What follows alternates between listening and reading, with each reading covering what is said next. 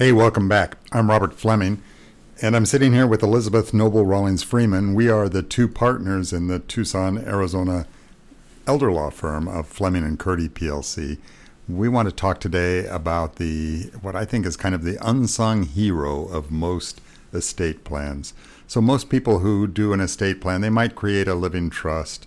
They might sometimes create a special needs trust or an irrevocable trust of some kind. But sort of the standard issue documents in an estate plan, Elizabeth, are the will, the financial power of attorney, and the healthcare power of attorney, which probably has living will provisions in it. I know that you particularly hold the position, I don't disagree with you, but you feel it more strongly than I think I do about the significance of the financial power of attorney in that collection. Absolutely, Robert. When I sit down with people and we go through the basic estate planning documents that you mentioned, most people just want to talk about what's going to happen when they die. They want to talk about their wills. And what I try and get people to focus on is the here and now. And the reality is that the two documents that are often overlooked, that are the most significant here and now documents for many, many of us, are your healthcare power of attorney with a living will provision and your financial power of attorney. And I say that because when you die, those documents no longer convey authority. They don't do anything. But during your lifetime, there is so much that can be done to help you using a healthcare power of attorney and a financial power of attorney. And the reason I spend time with folks talking about financial powers of attorney is many people have joint accounts with a spouse. So they may have a joint checking account. They may have a joint brokerage account. And, they think, well, when I get foggy, my spouse is the joint account holder, so it's no problem for him to write a check for me. Well, okay, but what about your retirement account? Because that's not a joint asset that you own with your spouse.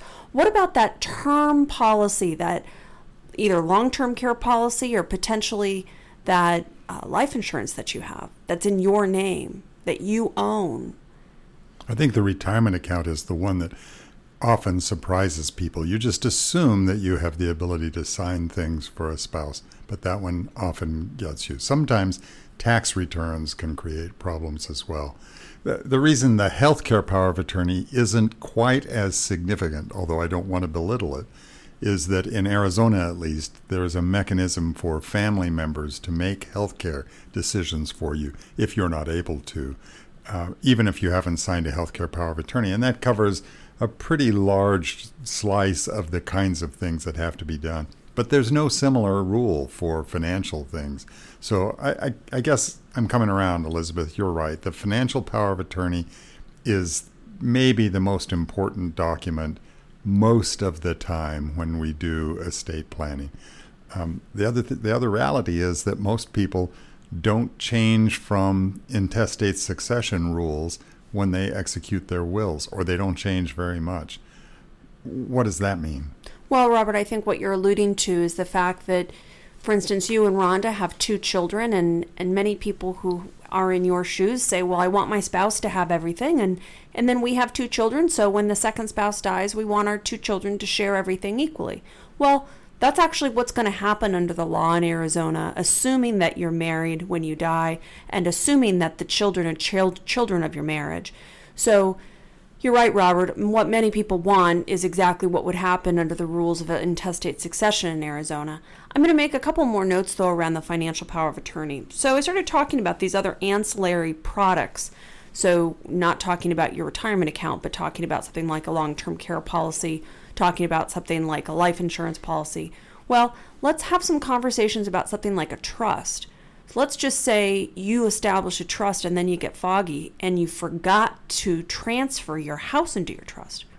Or you forgot to update, let's see, the title of a brokerage account and title the brokerage account to your trust. Or your broker moved to a new brokerage house, and at the new place, the account just got opened in your name rather than the trust name. You didn't forget, but things changed. Correct. So one of the big questions that I have for people is, well, do you want to convey authority so that somebody can help fund your trust? So you can help have some assistance avoiding probate? And people then look at me wide-eyed and they say, well, my agent under a financial power of attorney can do that? And I said, yeah, practical thing that we can do, a term that we can, provision that we can create in that document that's often incredibly useful to people. You know, I think it's important that we rehabilitate the other documents a little bit. Yes, you do need to do a will. Even in my situation, as you describe it, Elizabeth, it's pretty straightforward to say I'm probably going to make my wife personal representative of my estate. I'm probably going to leave her everything. I'm probably going to divide it between my 2 children, or among the 3 children if I had 3.